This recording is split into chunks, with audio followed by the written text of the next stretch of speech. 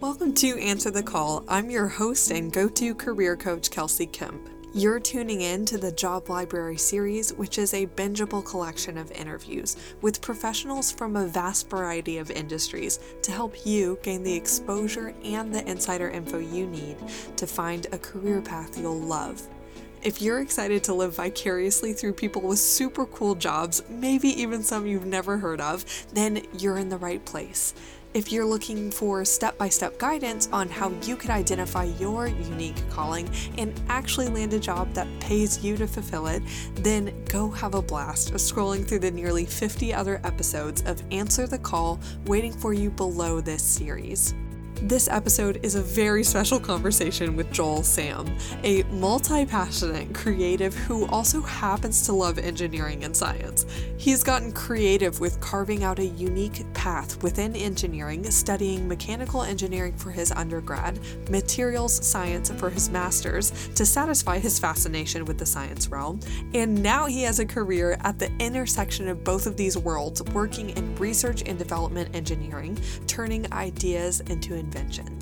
I think everyone can grow from listening to Joel's fascinating perspective on how to find a career specialty within STEM, that's science, technology, engineering, or math, that's a great fit for your unique personality and set of interests. No matter if you're methodical and love consistency, or creative and idea generating and a people person, there is a place for you.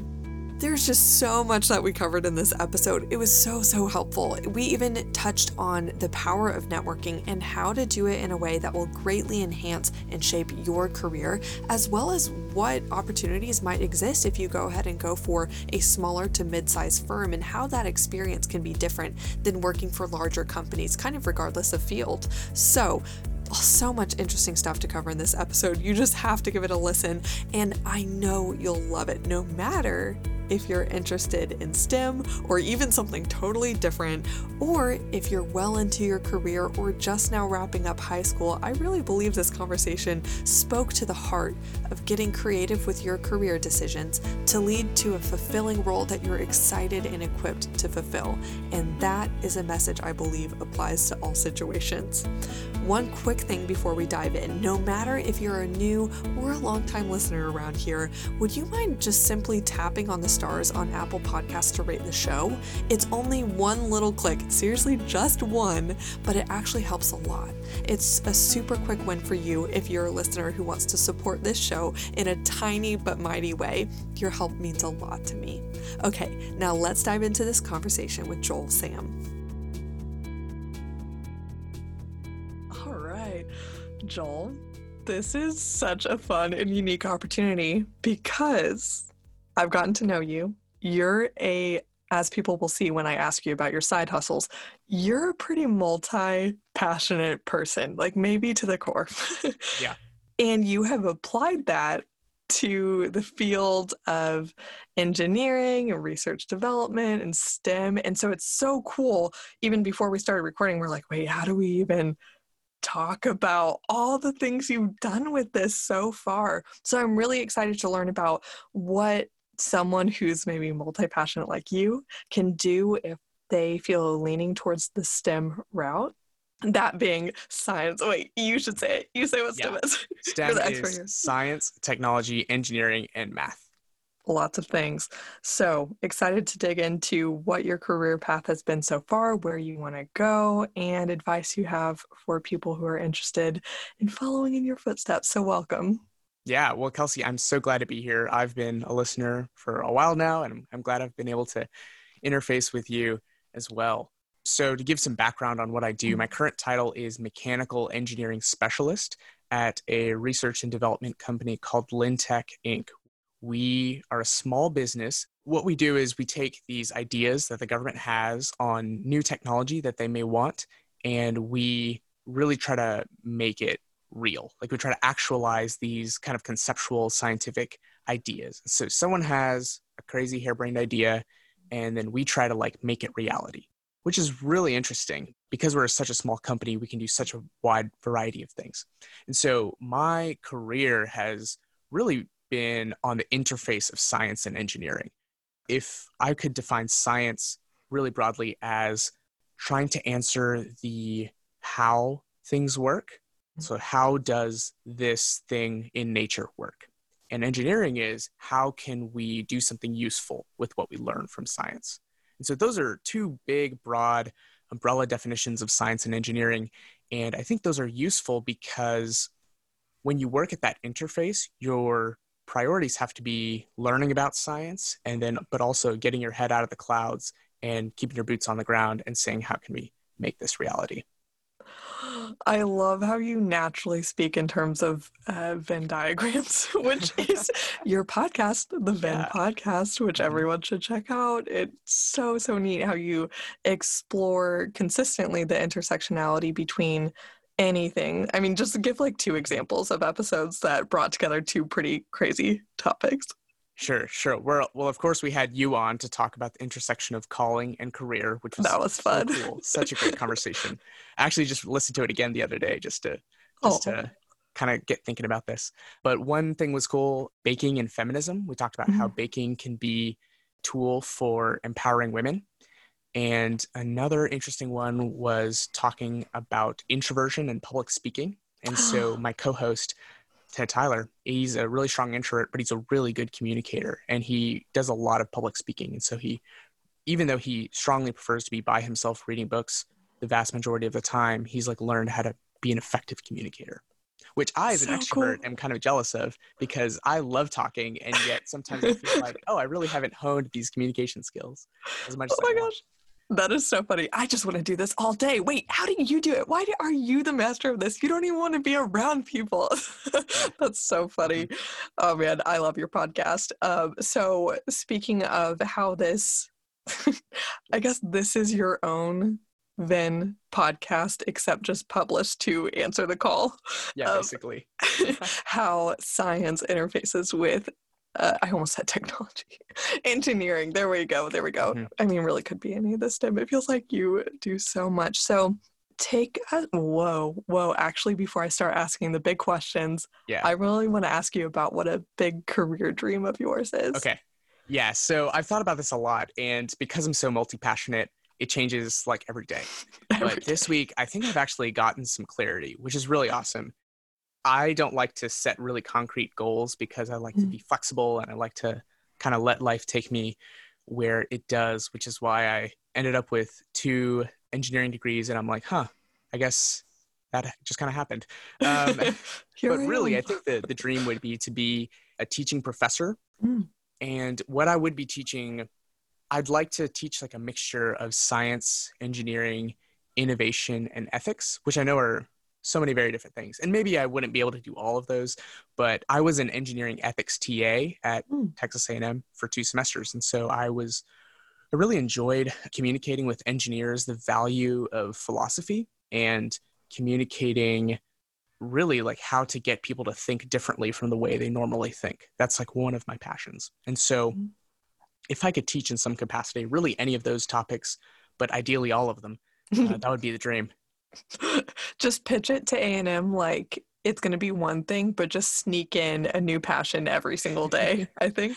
I bet you could do it. A&M is pretty cool in that when I was at A&M, I actually knew a couple professors who did this kind of thing. So professors who'd been in industry for a long time, who became professors of practice and were able to teach about innovation. And so they would host these kind of engineering entrepreneurship challenges, these sorts of things.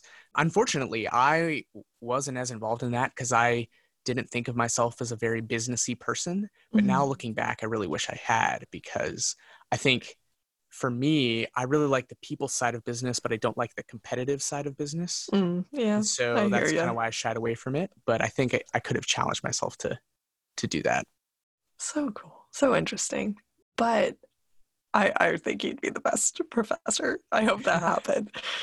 So, I mean, we kind of already mentioned A&M, but go ahead and say, what did you study and when did you graduate? Yeah, so I did my bachelor's in mechanical engineering, class of 2016, whoop. Same. And did my master's in materials science, class of 2018. And so the reason I went to grad school, one of the big reasons was because I really didn't know what I wanted to do. Mechanical engineering is so broad. And so that's something I'll probably talk about later. And so material science was something that overlapped with mechanical engineering, but I really wanted to get more into the sciencey side of things. So that was a good bridge. And then grad school is where I really felt like my career was starting to click. That's where I started getting internships, and that's where I started being part of a professional organization and networking a lot more. And so I think that's when it really started clicking for me. And where did that lead? What post-grad jobs have you held up until this point? Mm-hmm. So actually, I'm still in my first post-grad job. That's my current position at Lintech, where I do applied engineering research. And so I really enjoy that. I have been doing it for a year and a half. We're a smallish company, about 100 people, 30 engineers, 50 scientists, and 20 business admin people. And so it's really interesting because it's an environment that has a lot of cross-pollination. Our 3 core values are innovation, collaboration, and communication. And so most of the people I work with are hardcore introverts. And so it's really, they really have to like push themselves to collaborate as much as we want to. But for me, that part comes naturally. It's the sometimes doing a lot of reading or doing a lot of technical math work that kind of bogs me down. So how did you come to this point where you realized, I heard you explain the connection from how you got to material science, bringing in more of the science aspect into your repertoire, but how did you get to the point where you thought, oh, I really want to be in research and development? Yeah, that mainly stems from my sort of indecisive, multi-passionate nature. I chose engineering primarily because it was practical. And so I had always heard of engineering in high school as something that had a lot of job security, something that had a lot of stability. Just, I was really sold the idea of the 9 to 5, consistent salary, prestigious office job. That was really sold to me. And I think I held on to that pretty early in my education. And I knew that I was good at math and science. And so it just seemed like a natural fit. I think personality-wise, I like a sense of stability. And so now that I've done engineering for a long time and I've realized, stability is great, but I also feel like I'm missing out on a certain element of creativity and spontaneity. And so the science world actually has a little bit more creativity and spontaneity than the engineering world. So I didn't learn this until very recently, but I've started kind of understanding the personalities that work best in science and engineering. And engineering has a lot of, if your personality is very kind of stable, kind of you like fine details, you like really practical solutions, whereas science is great if you're really creative, if you like innovation, if you're not afraid of failure, because science is a lot that's a requirement. You just have to kind of do experiment after experiment, banging your head against the wall, trying to figure out why you can't figure out this aspect of nature. I kind of have a little bit of both of those. And so over my career, I've been able to find opportunities to work at that interface, which is really exciting for me because I'm able to kind of get the best of both worlds. Yeah. Gosh, that's so interesting. I love how you already went into what type of personalities or desires might be a fit for both the engineering world and the science world. From all that I know about the science world, oh my gosh, it must take an incredible amount of endurance to just continue to plunge into kind of darkness, unexplored territory. You're trying to find answers where there are none, where I've, of course, never done anything of the sort with engineering, but it seems like it's more winnable, like there's a process. You could complete something and it might not require as much exploration or failure. Would you say that's correct? Yeah. So another thing to think about is that when we think about science, it's the process of discovery. It's not actually like this library of things that have already been discovered. What science is a process of understanding what we don't know. And so what that involves, sometimes when I think about people and jobs and that kind of fit, I try to rank things, people, and ideas. And so if your ranking of those three things in terms of your comfortability, if it is things, ideas, people, you're probably a good fit for an engineer. If it's ideas, things, people, then you're probably a good fit for a scientist. Now, for me, I'm people, things, ideas. So you're still trying to sort it out. So, like maybe a professor. Yeah, that is something I want to tailor more over the course of my career.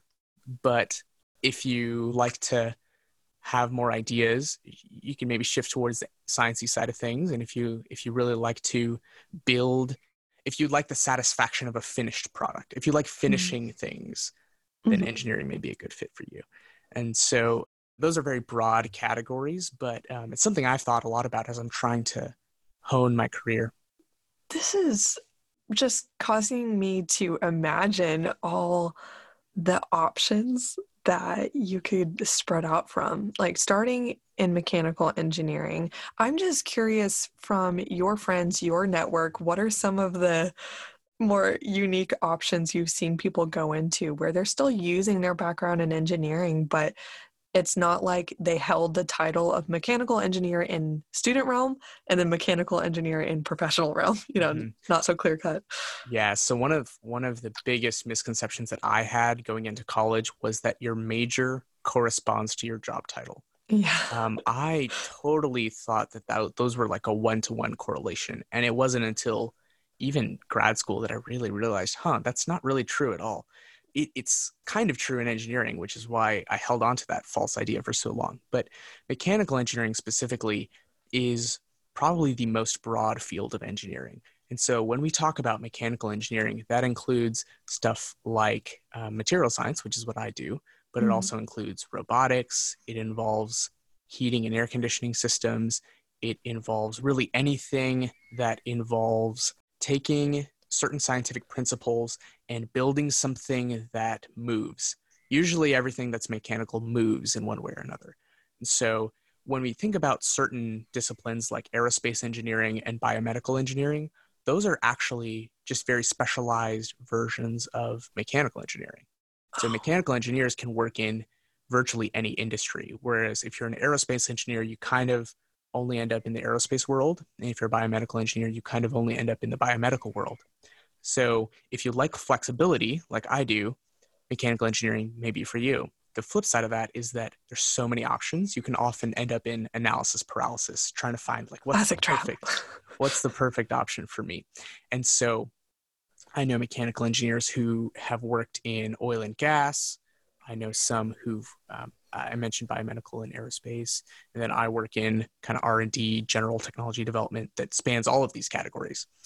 Some of the more creative ones, I think I've met a lot of people who are engineers who realize, you know what, this technical stuff is kind of dry. It's not really for me. I want to do something more high level, or I want to do something where there's a little bit less math and science, or something more people oriented. And so what they'll do is maybe something like risk engineering. Risk engineering is very much saying, okay, we have all these processes going on. Where are the flaws? How can we fix them efficiently? How much is this costing us? Or you could be in manufacturing engineering, where you're working at a large scale production and you're asking, how can we make these things more efficiently? How can we make them more cost effective? How can we make them at a higher quality with less failure?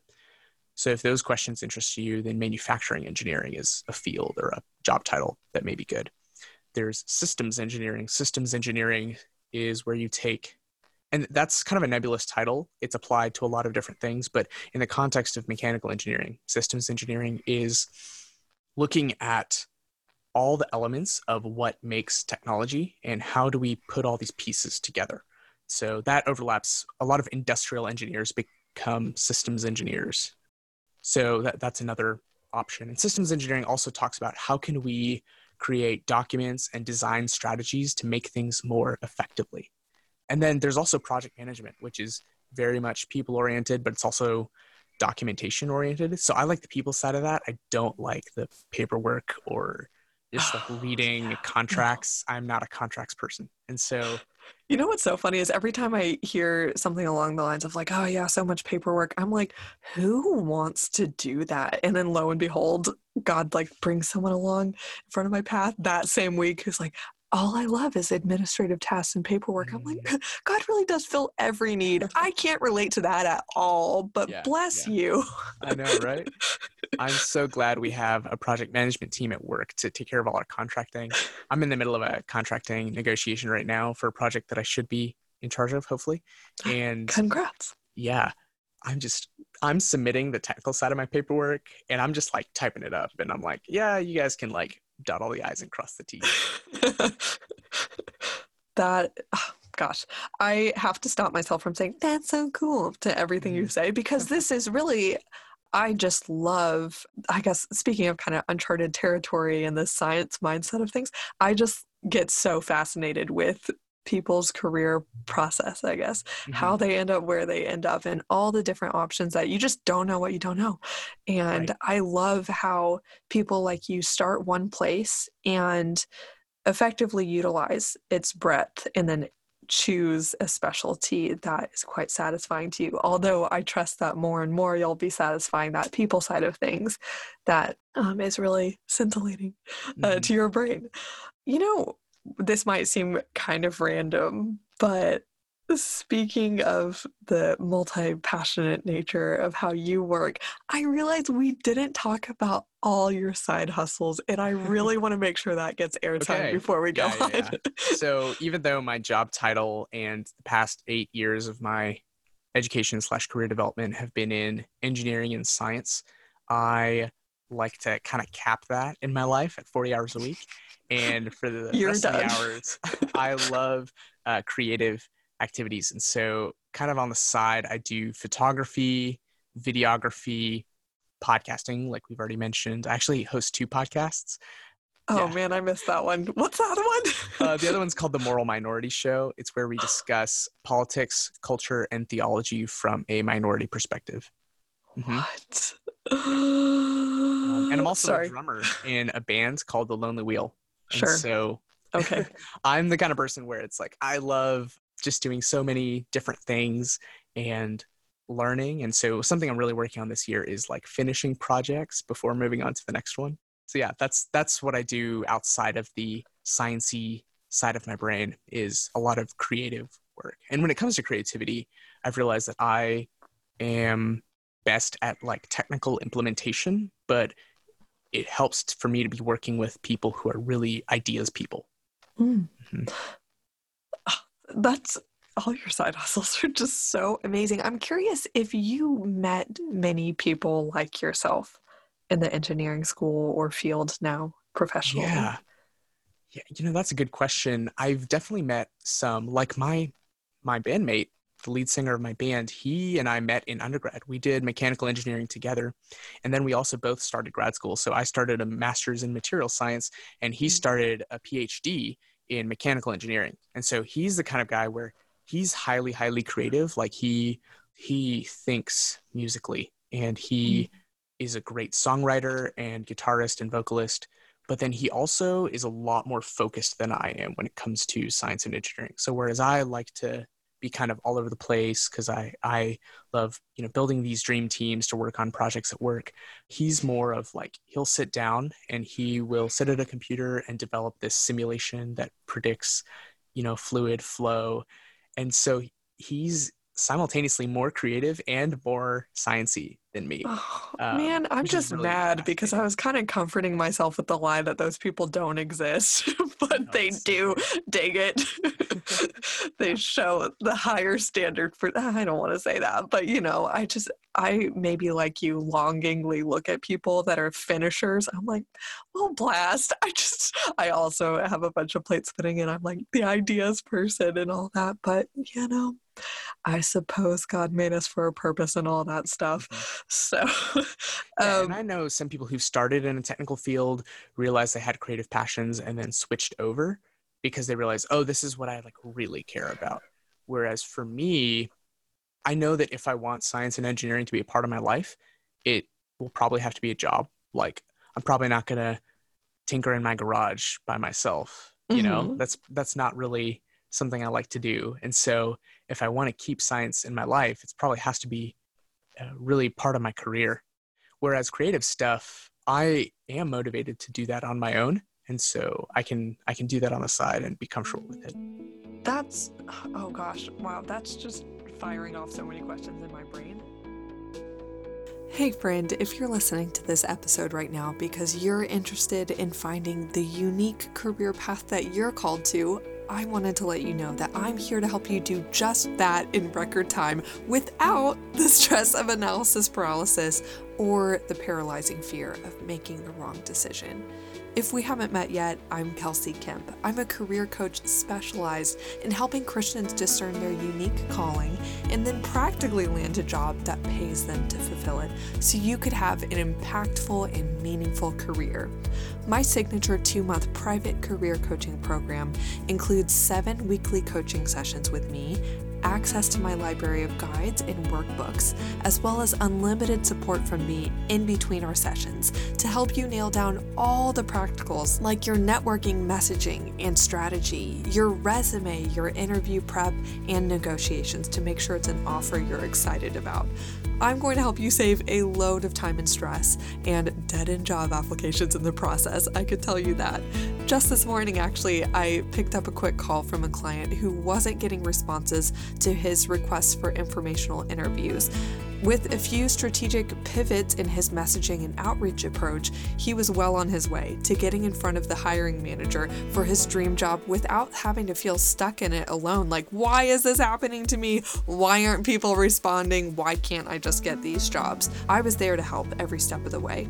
If you want me by your side as your personal career coach, walking you through every step to make a career pivot with simplicity and confidence, then I invite you to apply for the Deep Dive Private Career Coaching Program. To take the first step, go to my website, kelseykemp.com/coaching to learn more and book a free 30-minute consultation with me this week to objectively evaluate if this opportunity is the perfect fit to help you set your career on a trajectory you're elated to pursue for years to come.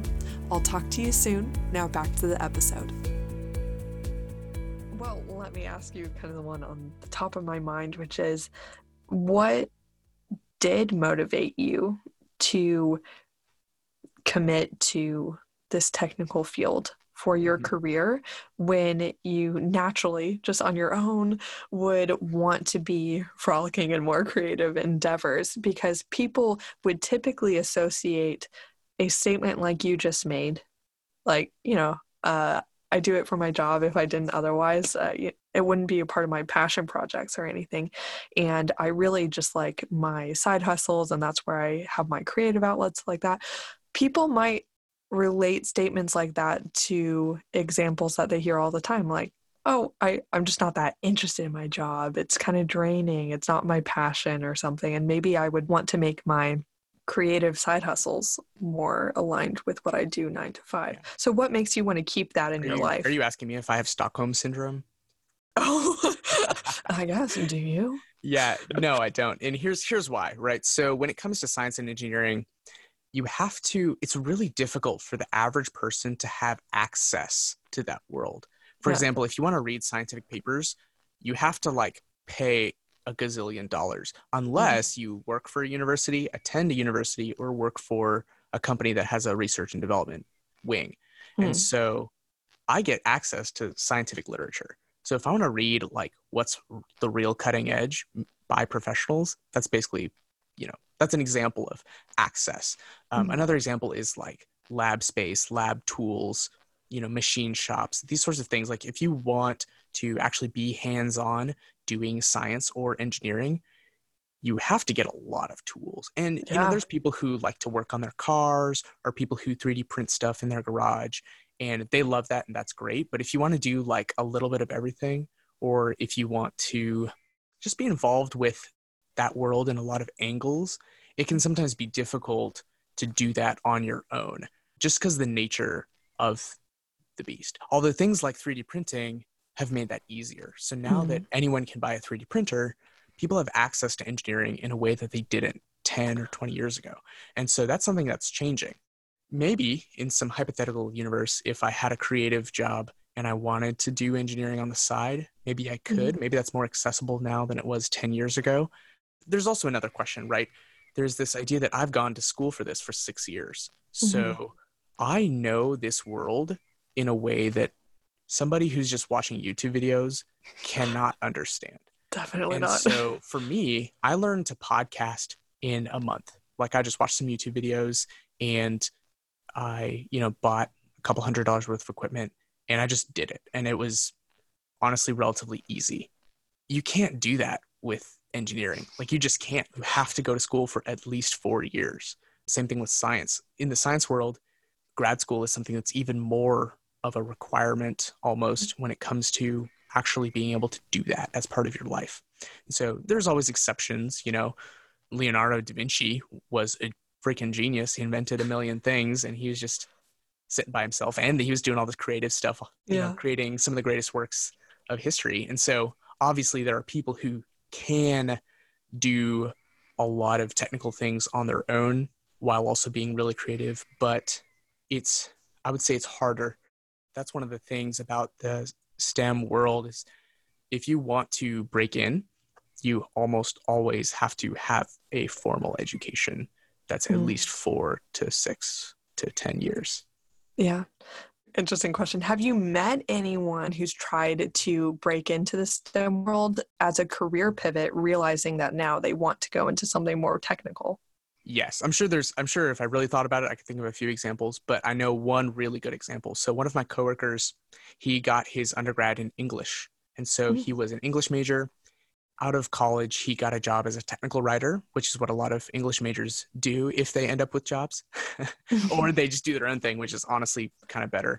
English majors who work at companies often end up as technical writers, which is cool. It's not as creative, but I'm very thankful for those people because they correct all of the terrible grammar and word choice mistakes that my science and engineering companions make all the time. And so he was a technical writer for a few years and he realized, you know what? I really like science. I'm going to get an engineering degree. And so he went to school, got a degree in mechanical engineering. And then bachelor's? Oh, wow. So he has 2 bachelor's degrees. And so he applied for a job at my company as a mechanical engineer, right? So he would have had the same job I have. When we were interviewing him, we realized, you know what? This guy really knows the English language really well. And he has a lot of ideas. He's very much an ideas person. What if we create a new position for him? And so his position, instead of being a mechanical engineer, his position is actually a research engineer. And so what he does is he is the big ideas guy. He will look at all of the things that the government wants, like all of their ideas, and he will brainstorm the heck out of all of them. He just has these huge brainstorming meetings where he's like, okay, I want you in this room this time. And then they come up with a million ideas. And then he just like does a lot of the writing and a lot of the team building. And so my job, because my company is small, I have kind of made his job half of my job, where I do a lot of proposal writing. I do a lot of that dream team building, but I still spend a good bit of time in the lab doing lab work or doing design work. So I'd say my job is 50-50 between like that research engineering type of thing and actual science or engineering. Wow. Both of you have such an interesting example of what it's like to get creative with your career and not just say, oh, I guess engineering has to look like this one thing. English has to look like this one thing. Nope. And that's so amazing. Even more to me that your company, being small and embracing of the flexibility that could come with that, really did embrace the opportunity to say, this is a highly competent individual that we see their unique value proposition to our teams. Why don't we not just hold on tight to this one job position and title that we were thinking of? Why don't we merge and leverage this person's gifts, which is amazing. Yeah. And so that's just a testament to company culture. When you're looking for a company, I didn't mention this earlier, but when I was in grad school, I did an internship at Halliburton. So Halliburton's a huge oil and gas company. Yeah. They are massive. And I was doing material science development for the drill bits that they use to drill for oil. And I liked it. I mean, it was 8 months and I had a cool team. And I enjoyed the work that I was doing, and I was very well suited for it and competent at it. But looking back, I realized I only interfaced with my team, basically, which was like 6 people. And I did very similar things all the time. Like the type of work that I did was very specific and very routine. And so that's something you'd often find in STEM at a big company, is that you have a very specific job and generally a very focused team. In contrast, my current company, we have like 100 people, and I knew everybody's name within like a month. Well, that's just because I'm social, but I actually worked with. But also because you're gifted at remembering names. That would be a physically impossible feat for me. I'm full of admiration, Joel. So I should say I had worked with everybody by the time I finished my first year. Because my company gives me a lot of flexibility. So 2 months after I started, it was proposal season where we could write proposals to the government. And my boss was like, yeah, if you want to write a proposal, you can. Like, even though you just got here, go for it. And so I found a proposal that was about something that I knew about. I found a couple people to be on my dream team. I wrote it, and it got funded. And so hopefully I'll be starting that project pretty soon. So that's just, it's this idea that when you're looking for a company, if you like flexibility and if you like the ability to craft your own career path, definitely think about a smaller company. I really love the 100, 150 range in terms of people, like the medium size, where you can have the benefits of a lot of structure and a lot of like past groundwork. You don't have the hectic, crazy nature of a startup culture, which I also experienced at an internship. Didn't like it. We're not here for it. Yeah, but it's kind of the best of both worlds, where over the course of a year and a half, I have crafted my job based on project availability to be really what I'm gifted at, which is about 50% engineering, 40% proposal writing, 10% science. So, those are kind of the 3 angles of my job. And I can go into more details onto like what those look like if you want. Yeah, okay, definitely put a bookmark in that. But also, on a specific note, I'm curious about how you got connected with this company, because just thinking back to my academic job hunt experience from college, it's very much about career fair, like what companies have a booth there. But I can't remember really small companies being, at least at the business career fair that I went to. So plus people just treasure like the big names and think, I don't know if this is the case with the people in your sphere, but in business, you were talking about how it's really competitive. People are just like, oh, I have to go work for the man, Slash, why can't it be the woman? I don't know. Anyway, but anyway, how did you get connected with this smaller company and any other smaller companies if you were really specifying your search to that realm? Yeah, great question. And so when I was in college, I went to these career fairs, and everyone's flocking to these ginormous companies. And I'm like I mentioned earlier, like, I'm not super competitive. Like, when people are really competitive, I'm like, all right, you do your thing. Like, I'm going to find something that's a little more chill. And so really my internship at Halliburton and my current job was just because I knew the right people. And so I am very much a networker, and I knew that was true in my social life, but I didn't really start applying that to my career life until grad school. And in grad school, I started really utilizing, there was an industrial advisory board that was connected to my major and in material science. And because the major was kind of small, I was able to have relationships with all of those professors, and just kind of, if they had a job opening, they would email it out, and I'd be like, oh yeah, that's something really interesting. As far as my current position goes, I actually knew 4 people that worked at this company through all of my random connections.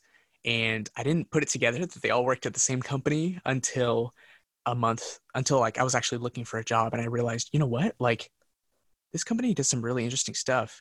I should probably like ask all these people what their experience is. And so I texted them or asked them in person, and I realized like, oh, this is a really good fit for me. And I've kind of been sleeping on this company because they're small and in College Station and not really like a big name, but really they do interesting work. And so the timing worked out, and I needed a job when they needed a person, and I'm still here, and it's really cool. I'm really excited to be doing what I'm doing. Perfect. Oh my gosh, I love to hear people's job hunt stories of what actually clicked and what made a difference in the end, especially when it's kind of off the cookie cutter path of just, well, I stepped into a line at the career fair and I made my best pitch once I handed them my resume, and it was a huge company, and then there we go. And now I'm a really happy little cog in the machine, and it's wonderful. I'm kidding. That sounded like shade. I'm sorry for anyone that threw shade to. That was just my personal feelings from my experience. But it sounds like, to your experience, it's so helpful to have a real broad network where you're casting the net and you have your hands in a couple different spheres. I look back on my college experience and I could have never known actually just how helpful it was to be in XYZ club, all these different organizations, take a random elective, and even study abroad. I thought that was just for fun. Nope. Those are new people that you get to know, and it really does help. And you never know how that could make a difference later. Yeah. And as a further testament to that, to kind of flip it around, now at my current job, a big part of my job when I'm writing proposals is, oh, I need to find some professor at some university that actually knows what the heck they're doing so I can take their genius big brain science and actually make it into reality. And so now 3 or 4 times I've reached out to professors either that I took classes from in grad school, or I've worked multiple times with a professor that goes to my church. And so we're able to write proposals together and get them funded and actually work together in a professional sense, because in grad school, I actually started getting to know my professors, even though in undergrad I was really intimidated by them and I didn't get to know any of them. And so I realized the value of that, aside from the value during school, is like, oh, even after school, you have these connections that you can use in your career to really be strategic partnerships and really be these symbiotic relationships where you can really get good work done. Oh gosh, I want this on the recording because I want to remember to do this. You just gave me this idea to do a podcast on what to actually say when you walk into your professor's office as an undergrad student to actually get to know them. Because I remember some professors being like, y'all, it's the first 3 weeks. If y'all don't come visit me and try to get to know me, it's probably not going to happen because things get really busy. Now's the best time. I would love to get to know you. Why don't you just come? And it wasn't until junior or senior year that I finally started doing that. And I thought, what have I been missing? This is amazing. And just like you're saying, that has real career implications. So anyway, I love this whole job hunt piece that we've gotten to cover for a bit. I'm curious from here on out, there's so many different questions that I could ask, but you're the one with a lot of experience. You're the one that has probably had people younger than you reach out and say, Joel, like, I'm thinking about this, this, and this. I'm kind of interested in this aspect of what you've explored in your career. What advice would you have for me? And so what do you feel like is most valuable to explore for the rest of this conversation? Absolutely. So I think the best way to do that, I've talked a little bit about personality fits for science versus engineering versus other stuff. And not that those are tried and true. Like, there's obviously a lot of differences in personality, which actually make working together really effective. I would say if I would want to take the 3 aspects of my job and break them down, that can kind of help guide people who are looking to get into STEM in a general sense. Okay, is research or that field right for me? So like I said earlier, 40% of my job is proposal writing. So what that involves is kind of looking at what the government or the customer wants, brainstorming solutions for an idea, then kind of forming a dream team of people who are really skilled and effective at implementing that solution, and then making a sales pitch. So if you like writing, if you like being a networker, if you like communication, then something like research engineering or proposal writing is probably right up your alley. Now, those jobs are pretty rare to, a job for that. But like I said earlier, you can pivot a technical job to head in that direction. And as you get into management, if you work for a startup, those are opportunities to really leverage those communication skills when it comes to technical communication. Science is the process of designing experiments, making tests, doing those tests and taking measurements, and then rinse and repeat. It's a lot of failure. It's a lot of kind of bashing your head against the wall, but it's really deep learning into why something works and what can we learn or discover. So it's very much for people with high tenacity and high creativity, but also technical. Like, I don't want to just say like, oh, if you're a super artsy person, you should be a scientist. Like, not necessarily. Within the scope of people who are already interested in science. Gotcha. And so what that entails, you've got to really love learning. You've got to love learning. And so a lot of times, if you want to really make it as a scientist, you need to get a PhD, which will be a total of anywhere from, obviously, the 4-year undergrad, but the PhD itself is probably anywhere from 5 to 7 years.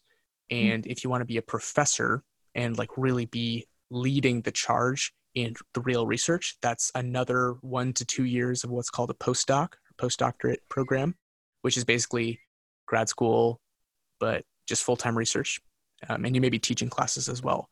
And then you go through professorship, which is really competitive. And so I don't want to get too deep into that, but if that idea of deep learning and deep focus, ideation is something that applies to you, then science is a good field. And you can get science jobs at every level. So I know people who work as lab technicians at the bachelor's level. I know people who work as kind of research assistants at the master's level. I know people who are researchers at the PhD level. So at every level, you can get a job. It's just the nature of the job is different. So the less education you have, the more hands-on it is. And the more education you have, the more big idea focused it is. Whoa. Okay. Dang. Wait, do you have something else on that point? Yeah. So for engineering, what that looks like is, okay, you already have the science, you already have the idea. And then you're like, how can we make this into reality? So what that involves is kind of brainstorming, concept generation, then maybe designing a 3D model, buying parts, building little experimental contraptions, testing those systems, and then doing that over and over again until you have a prototype. And then you're say, okay, how can we actually build this at a large scale? So that's when you build a manufacturing plan. So that's mechanical engineering at a high level, is that process. So if you like the building aspect and if you like working in reality, then mechanical engineering is a better fit. Oh my goodness.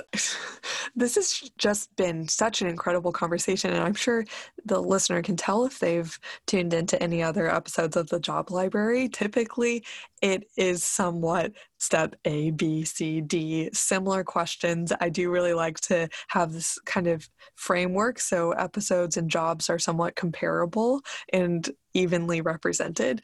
But with this, it's just so interesting how creative you've been, and actually how much autonomy I feel you've exercised, not just in your career decisions, but also in how you've shaped your career within just one job title, and how your company has allowed you to do that, and also how you've used that creativity and autonomy to explore what does it mean to work and create outside of my paid hours and have side hustles and think about all these things, and this broader conversation that's so much more than exploring one job title, be it mechanical engineering or just research and development.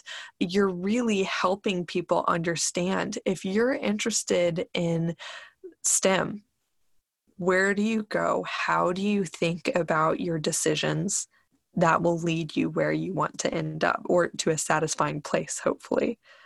So I so appreciate your perspective on this and how we've been able to have more of a free-flowing conversation and how you've indulged so many of my curiosities. I'm curious, just one more thing. Sure.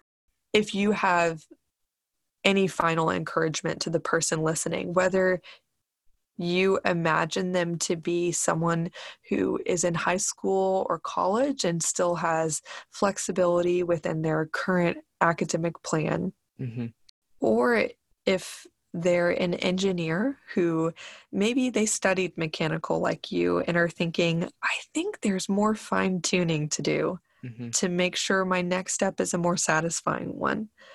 Or even that third example of someone, this isn't even theoretical, you know, someone who was an English major, for goodness sakes, and then he came into engineering. What is imparting wisdom that you would like to Mhm. give? Yeah, so those are great questions. I think with STEM, it's unique in that you kind of have to get started early. It's Mhm. really the exception to the rule to make these kind of pivot into a more technical position later in life. That's all. That Mm. very rarely happens.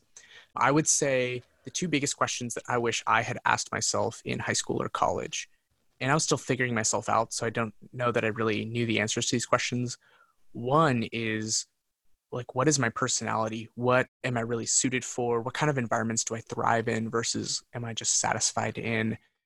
For example, if you want to work in like research engineering, this field, you really got to be good at being analytical. I actually looked at the Strengths Finder. I haven't taken Mhm. Strengths Finder, but I know the list. And so the strengths that really are effective for someone who wants to work in this field: analytical, ideation, intellection, learner, communication, consistency, focus. Those, if those strengths stand out to you and that like really vibes with your personality, Mhm. this is a good fit. And this is something that you should really consider.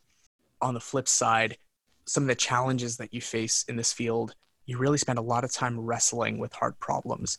And that involves a lot of thinking, a lot of working alone, just trying to face a big challenge. Sometimes you're stuck inside an office or a lab all day and you don't see the outside world. Sometimes there's a lot of routine, especially in engineering, where it's kind of routine oriented, unless you're working at a startup or something more research oriented. So some of those sides, I would say that if you're not sure what you want to do, err on the side of doing something that's general so that you could pivot later. So that's why I'm glad I did mechanical engineering instead of civil engineering, for example, or aerospace engineering. I'd be locked into an industry. Petroleum engineering, you're locked into the oil and gas industry. Mhm. It's really hard to pivot out of that. But if you're a mechanical engineer, you can work in almost any industry. So that's the plus side. The downside is it is difficult to convince a company if you're trying to pivot. Sometimes it can be difficult saying, like, oh, I'm a level 2 engineer now, but I don't know anything about oil and gas.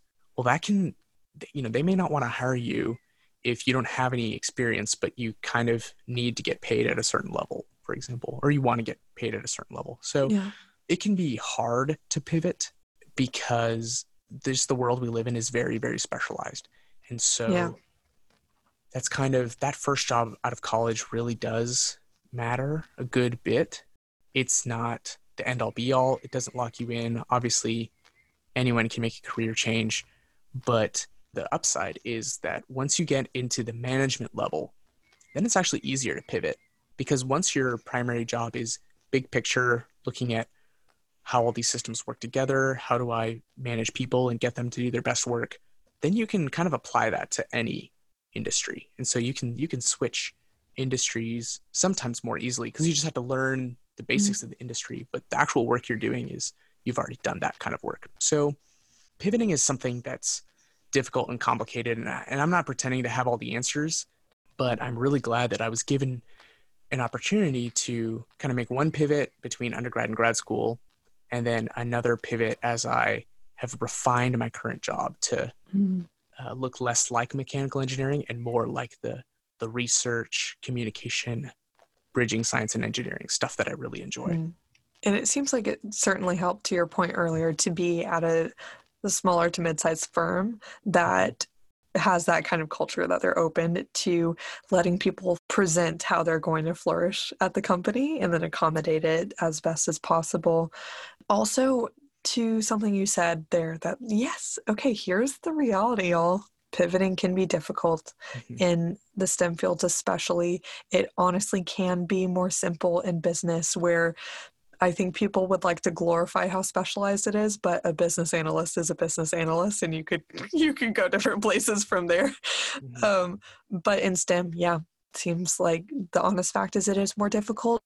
But you were saying, if you're, to your example, a level 2 engineer and you need to get paid a certain level, you corrected yourself. If you want to get paid at a certain Mhm. level, Mhm. then you're probably not going to make, it's going to be difficult to make a clean jump to an equivalent job in a different specialty or area. But to the example of your friend who was an English major and started to pursue a career in technical writing, there are certainly worthy sacrifices to be made to make a really good aligned career pivot that's aligned with where you really have found out where you want to be. And it's my hope that anyone listening to this who finds themselves desiring some kind of pivot, that you wouldn't beat yourself up or go into sunk cost fallacy. You can still use and appreciate what your past experience, academic or professional, has been. Even if it doesn't relate at all to your future job title, you could still appreciate that. It's okay. It's perfectly fine to change your career expectations, potentially even go into something that has a lower salary for a time, or have a lean season if you want to start a business like I have. I've had a lean season and a half, but I don't regret it at all. And I'm sure so many other people who have made sacrifices for career pivots, they haven't either most of the time, if it's been a really thoughtful, meaningful decision. So I've been so grateful for how much you've covered in this episode, speaking to the high school student, the undergrad student, someone who can be interested in a lot of different things, someone who prizes consistency and focus. I feel like anyone should listen to this. So Joel, thank you. Gosh, you amaze me. Thank you. Appreciate that. If anything about the career path featured in this episode piqued your interest, don't stop here. Take what you've learned, critically examine any follow-up questions you might have, and network to your heart's content to get the answers that you'd like, as well as make meaningful contacts with professionals in that industry that might be able to help you get your foot in the door. If you have a friend who would love all the detailed insider info shared in this episode, don't forget to pass this episode along to them so we could create a network of people who are empowered with the information they need to confidently make satisfying career decisions that allow them to serve in the station in society they were meant for. Thank you to everyone who has supported this labor of love known as the Job Library by leaving a rating and a written review of this podcast. It sincerely makes all the difference to a budding podcast like this one. If you'd like to support the show, just join in by tapping the stars to leave a really quick rating, and better yet, write a few words to leave a written review and subscribe. I hope you enjoy the other bingeable episodes now available to you in the Job Library series, and tune in next Tuesday for a fresh batch of interviews with professionals in fascinating, unique, and influential positions. See you soon.